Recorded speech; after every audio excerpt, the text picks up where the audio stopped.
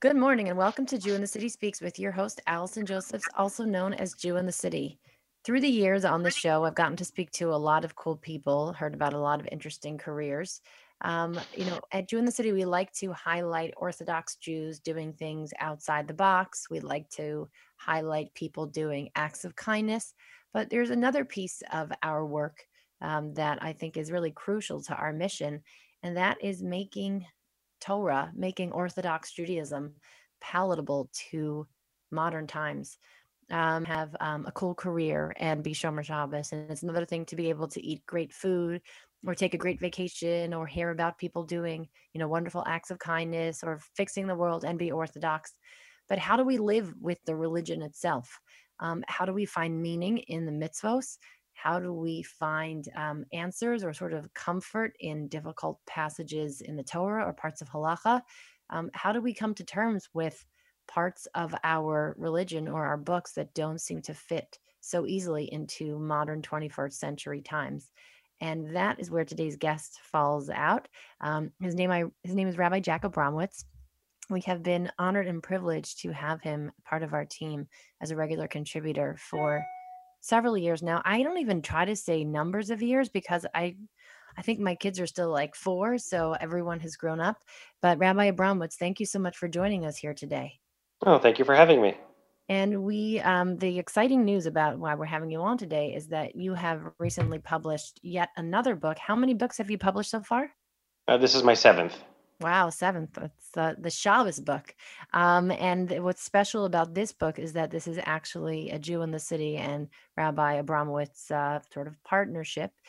These are the Ask Rabbi Jack questions, the Q&As that come from jewinthecity.com.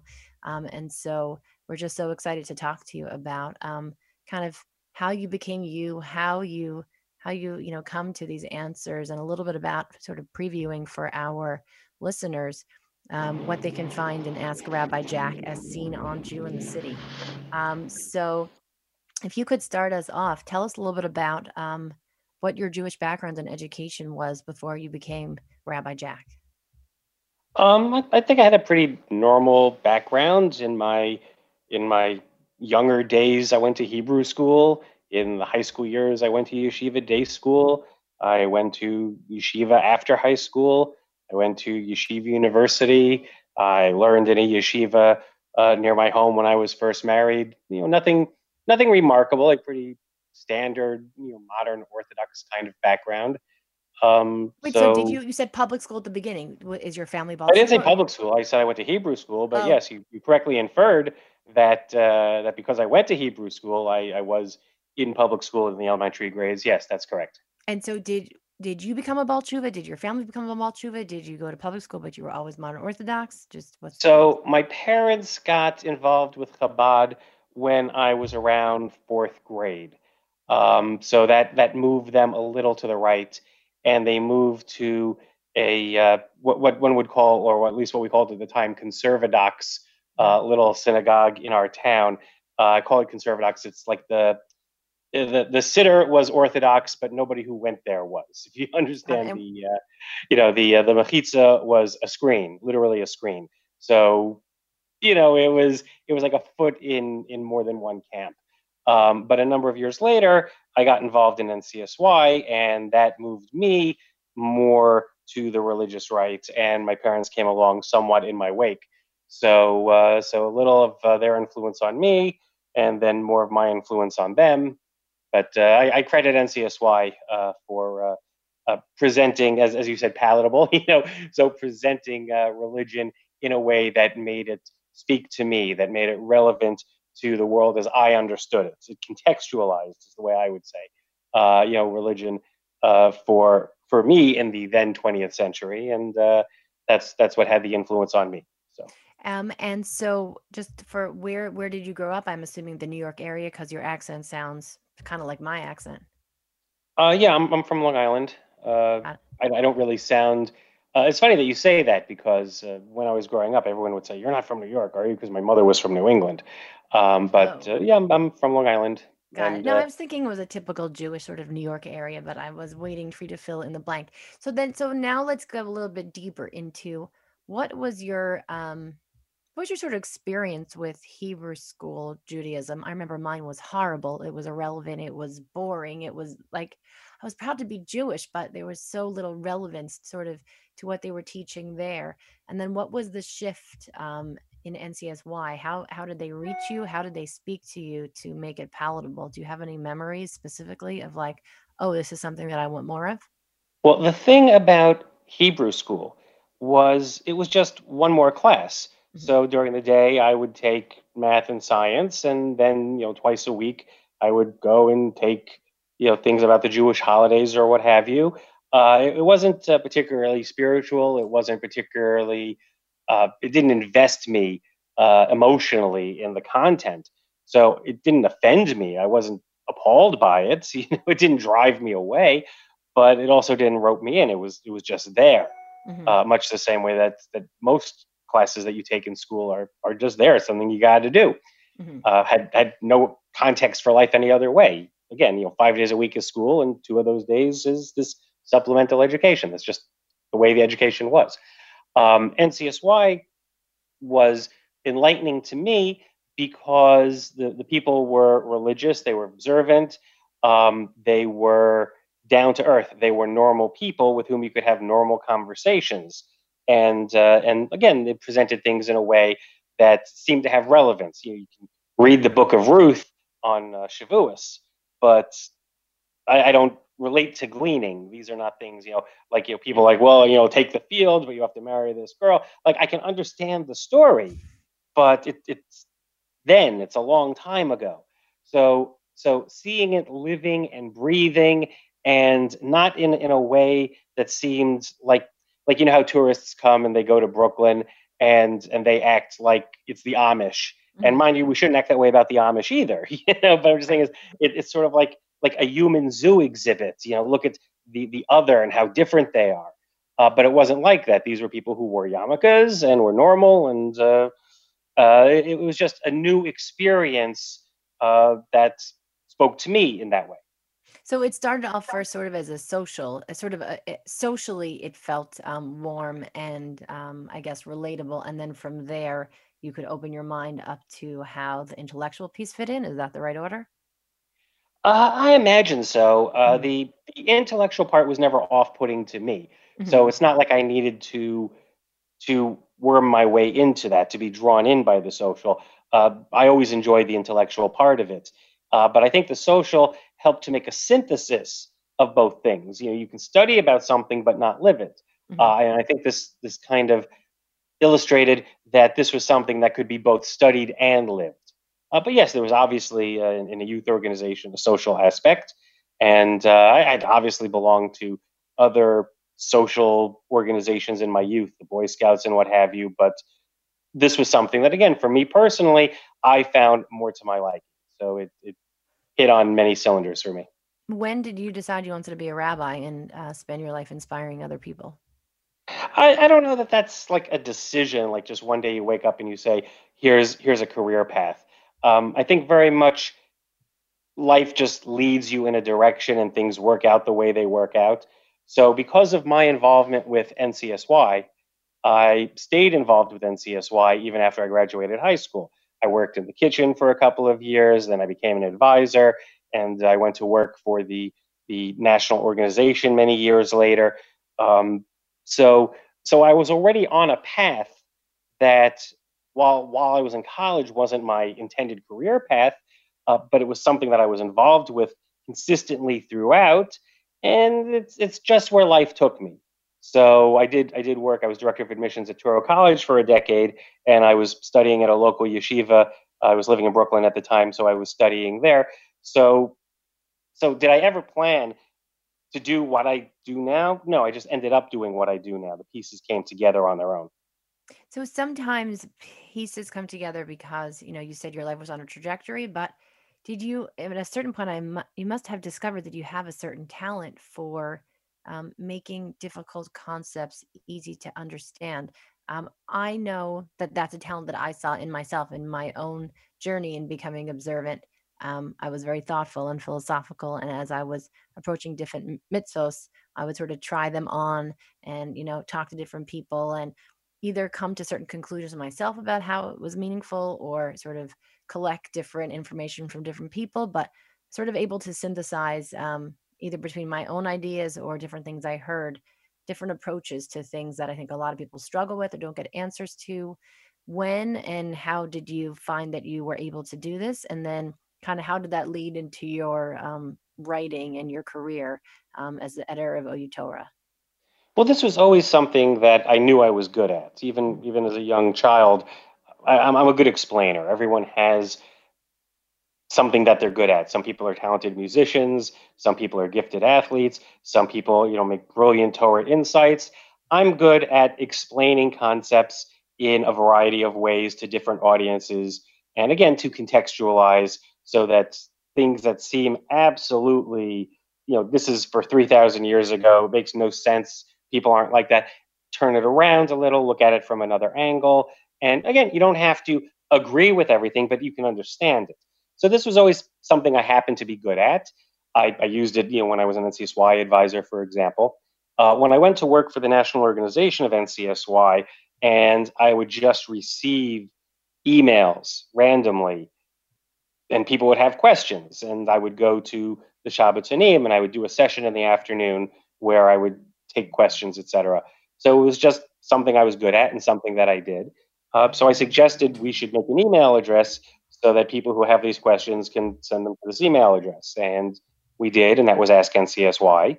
And later, the OU in general started sending me a number of questions, and even though they had nothing at all to do with my department any more than anyone else's department, I would ask my colleague, "Why are you sending this to me?" And she would say, "I like the way you answer it." So, okay, So it was just something I was good at, and again, life just happens. So when you and I first met, and I shared with you some of my pamphlets and brochures, and I asked about working with you, and I didn't have in mind, should I be the question and answer guy? But that's what you needed, and I was able to do it. And again, things just happen while we're walking down our paths. I never asked you this before, but now that we're, on a radio show, I might as well do it. What drew you to Jew in the City? What did you see that we were doing that made you want to be a part of our team, which we are so grateful that you are? But how did you hear about it, and what did you see that it was sort of answering the need of? Well, you came to the OU at one point and met with Rabbi Berg, Hmm. and there was some discussions there at the time, and we had a very brief hi hello at the time. But your site, the articles that you write, the videos that you make, we're very much of like minds in terms Hmm. of approach. Hmm. So I don't know how many people out there have similar approaches, but you and I definitely were on the same page Hmm. in most things as far as how to address them, how to explain them, and it just seems a good venue for sharing of ideas. Totally. Who inspires you in terms of Jewish leadership, rabbinics? Like who do you look to as a model of who answers questions well when you have a question? Who does the answerer go to when he has a question? um, I have certain colleagues who I know would prefer that I not name them, so I'm not going to name them. But there are certain colleagues at work who, when a halachic question comes and it's above my pay grade, because I'm not a posek. I can answer questions. Everyone should answer questions. If someone says, "Can you flush a toilet on Shabbos?" If you know the answer, you should answer it. Everyone can and should answer what they can. And when you don't know, you should take it up a level. So there are some people at work to whom I take the halachic questions, and that's where I get that next level up. But beyond that, then I may have to go beyond that. Rav Herschel Schachter, for example, he's someone who I may have to go higher on the ladder to. Rav David Cohen. So there are up and up the ladder. Uh, but asking questions is different than needing to go for like a psak in a halachic quandary. So I don't know that at this stage I'm conceiving of so many questions that I need to go for that kind of information. It's mostly in the halachic thing that I find myself going up the chain. I did have What about back one in the many day? years. Yeah. Well, all right, back in the day, so sure, my NCSY advisors when I was in school, my regional director, Rabbi David Orlovsky, he was great to go to. He's a great explainer. Honestly, had a lot of influence on me in my high school and college years. So I would have to say that he was my biggest influence. But I'm just remembering one incident when I was, this is more than 20 years ago. So it was Sukkot, first day of Sukkot, and I had a collapsed lung, and they took me to the hospital, and that's where I was for the rest of the week.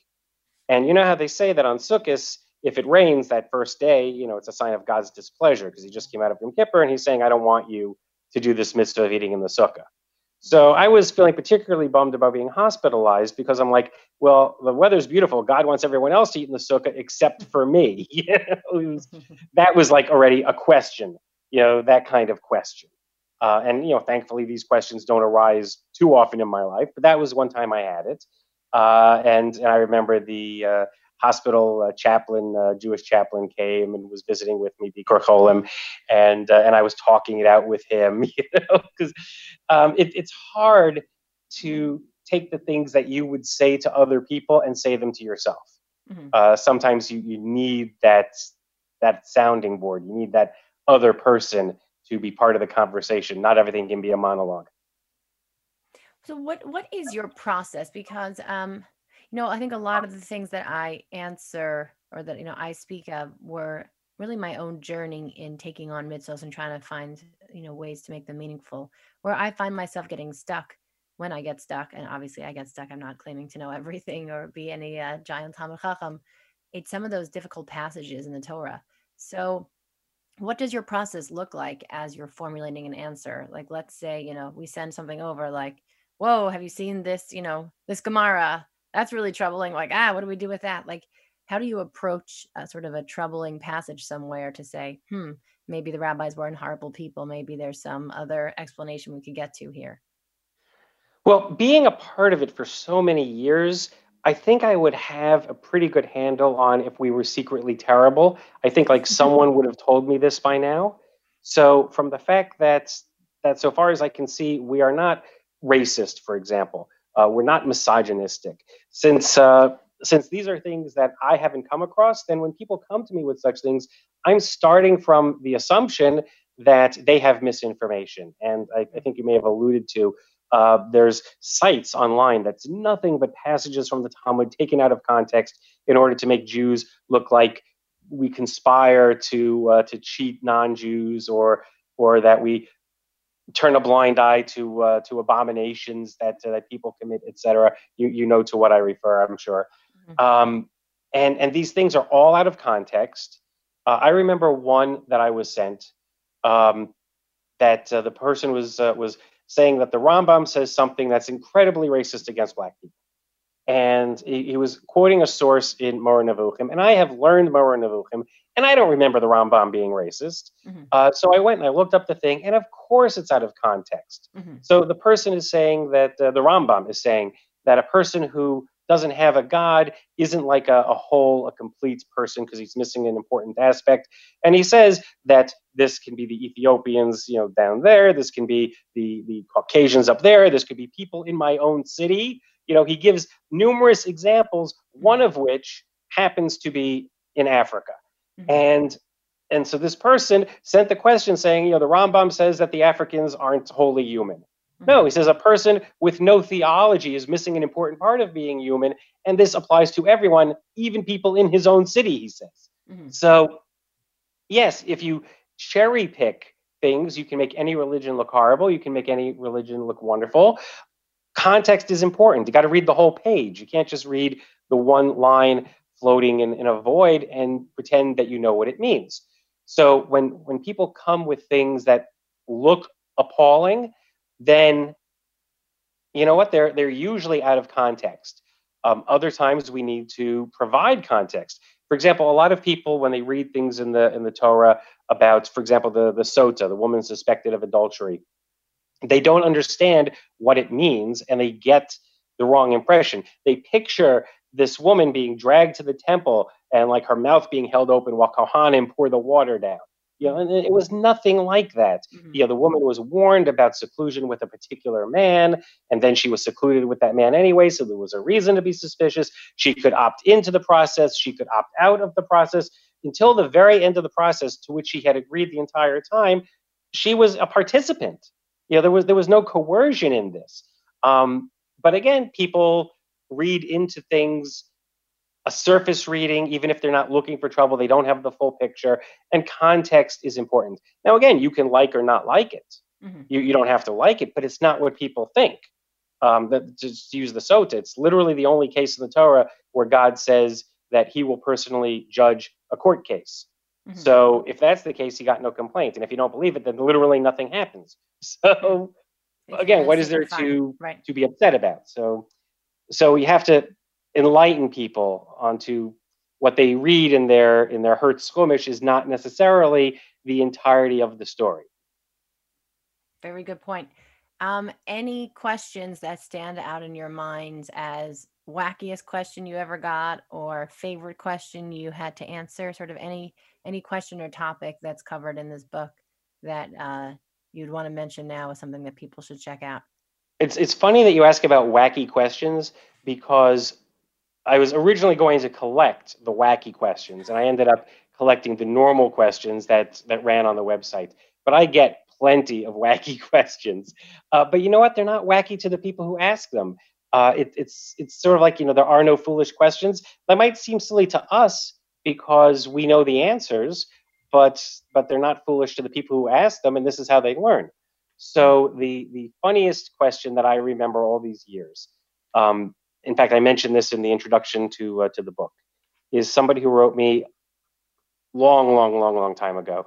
The question was, if a glob of dough is stuck to the ceiling after a food fight, does it have to be removed before Pesach because a dog can't reach it? And I said to this person, you have a fundamental misunderstanding about the difference between being fit for a dog to eat and a dog's ability to access it. So, you have to get rid of chametz, which is fit for a dog to eat. This is fit for a dog to eat. The dog's inability to climb a ladder doesn't really, play into it. But it's just the idea of this question. Is this something that happened in their life? Was this a hypothetical? You just got to wonder where this particular scenario, Pesach or not, I would take the dough off my ceiling. But still, that stuck with me all these years, that it's just, there's everything out there. And it's easy to smile at some of these questions, but of course it's important to the one who asked it. So I'll talk about a few of mine that I think people should take a look. First of all, where can they purchase Ask Rabbi Jack, as seen on Jew in the City? Well, they can get it from the Kodesh Press website. They can get it on Amazon. I think it's on BarnesandNoble.com also. So Wherever hopefully it'll soon be in your local Judaica store. Awesome. I would say some of my favorite topics here, just sort of going through the table of contents. Table of contents. There we go. That's English. Davening on airplanes. That's not a difficulty in text, but that's kind of a difficulty in Jews. I think there's so many people that have been on a flight, and it's not a good setup to sort of have a minyan happen, sort of with whatever the arrangement is, whether it's the time of day or where people are. And they see that, there are people that are getting up and making all sorts of trouble, making a minyan and making people uncomfortable, and it causing a chil Hashem. And so that was, I think, a really important Q&A that we did there. Right. Sort of davening on airplanes, that's the perfect example of a case where you're supposed to do something, but you're supposed to do it in normal situations. Right. And in that case, I think that I know that the majority of halachic authorities say to sit in your seat, don't get in the way. There's a few outliers, but the majority would say that. But most people don't know that. They know we're supposed to daven, we're supposed to make a minyan. Yes, on the ground, in your home, in your shul, not in an airplane, not necessarily during a pandemic. And it's a question of taking what people think they're supposed to do and adapting it for new context. Context, all about context. I also love, is the Torah racist? I unfortunately have met people who sort of cherry pick, there we go again, out of context, different sources that would make the Torah seem racist. Right, that Rambam that I mentioned earlier. Exactly, and it's so important to be able to just sort of face these sources head on and speak to why they are not racist. And I think this is just very valuable information to be able to show someone who's concerned, show the friendly racist in your life why they're wrong. It's great info like that as well. See, Um, and again, there are some Jews who are racist. We can't deny that. Just like there's Christians and Muslims and Hindus, and there's some of everyone who doesn't like people who are different from them. That's human nature. And those people may find support for their misguided opinions in the Torah, but that doesn't mean it's what the Torah says. Again, they can select something that they seem to feel gives the message they want to receive. But you look at the whole picture, and it really becomes apparent that that's not the case. Totally. Marie Kondo's cleaning philosophy, Shintoism, that was kind of that was a big fad a little while ago. It never really got to me because I don't really need to, I don't, so. I could not believe the amount of conversation on the web that took place after that article appeared. People were strongly emotionally invested in this particular topic for some reason. Um, I think it was probably my offhand comment about yoga and the fact that the Lubavitcher Rebbe was against yoga. And I think this created a dichotomy because people like the Lubavitcher Rebbe and people like yoga, and if he didn't like yoga, it creates a bit of a, who do I side with in this debate kind of thing. But still, there was definitely a lot of debates on the Marie Kondo article that definitely got people's blood boiling. Much to my surprise, because I don't feel that strongly on the subject. But like you said, it was a big fad for a while. Yeah, it was a buzzing sort of trending topic, and I think people are still into it.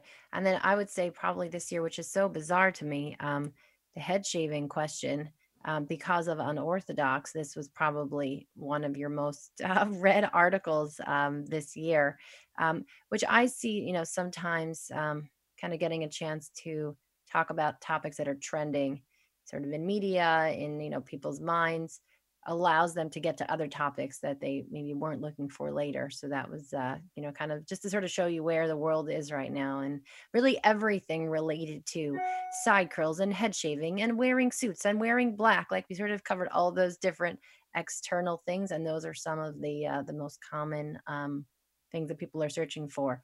Right. And it's We've interesting got a because minute when it comes left. to things like the externals, we all follow the same mitzvahs. The devil's in the details. Some people choose to Right. fulfill the mitzvahs in a different way, but we're all still doing the same thing. We're fungible. We can go to each other's minyanim. Exactly.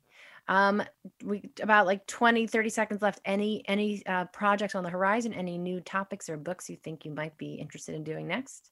I have got a number of things on the horizon. I don't know the order in which I might pursue them. I actually started two books before this. I started to write a book about the Torah Shabbal Peh, about the oral law. I have a drawer full of note cards bound with rubber bands into different chapters. I'm planning to revisit that, but based on how Ask Rabbi Jack goes, I might continue with a volume two with more of the serious questions, and perhaps even a volume 1.5 with those more tongue-in-cheek questions. Cute. I like 1.5, a la Harry Potter. Well, thank you so much for joining us today. And our listeners can go out and get Ask Rabbi Jack, A Scene on Jew in the City by Rabbi Jack Abramowitz.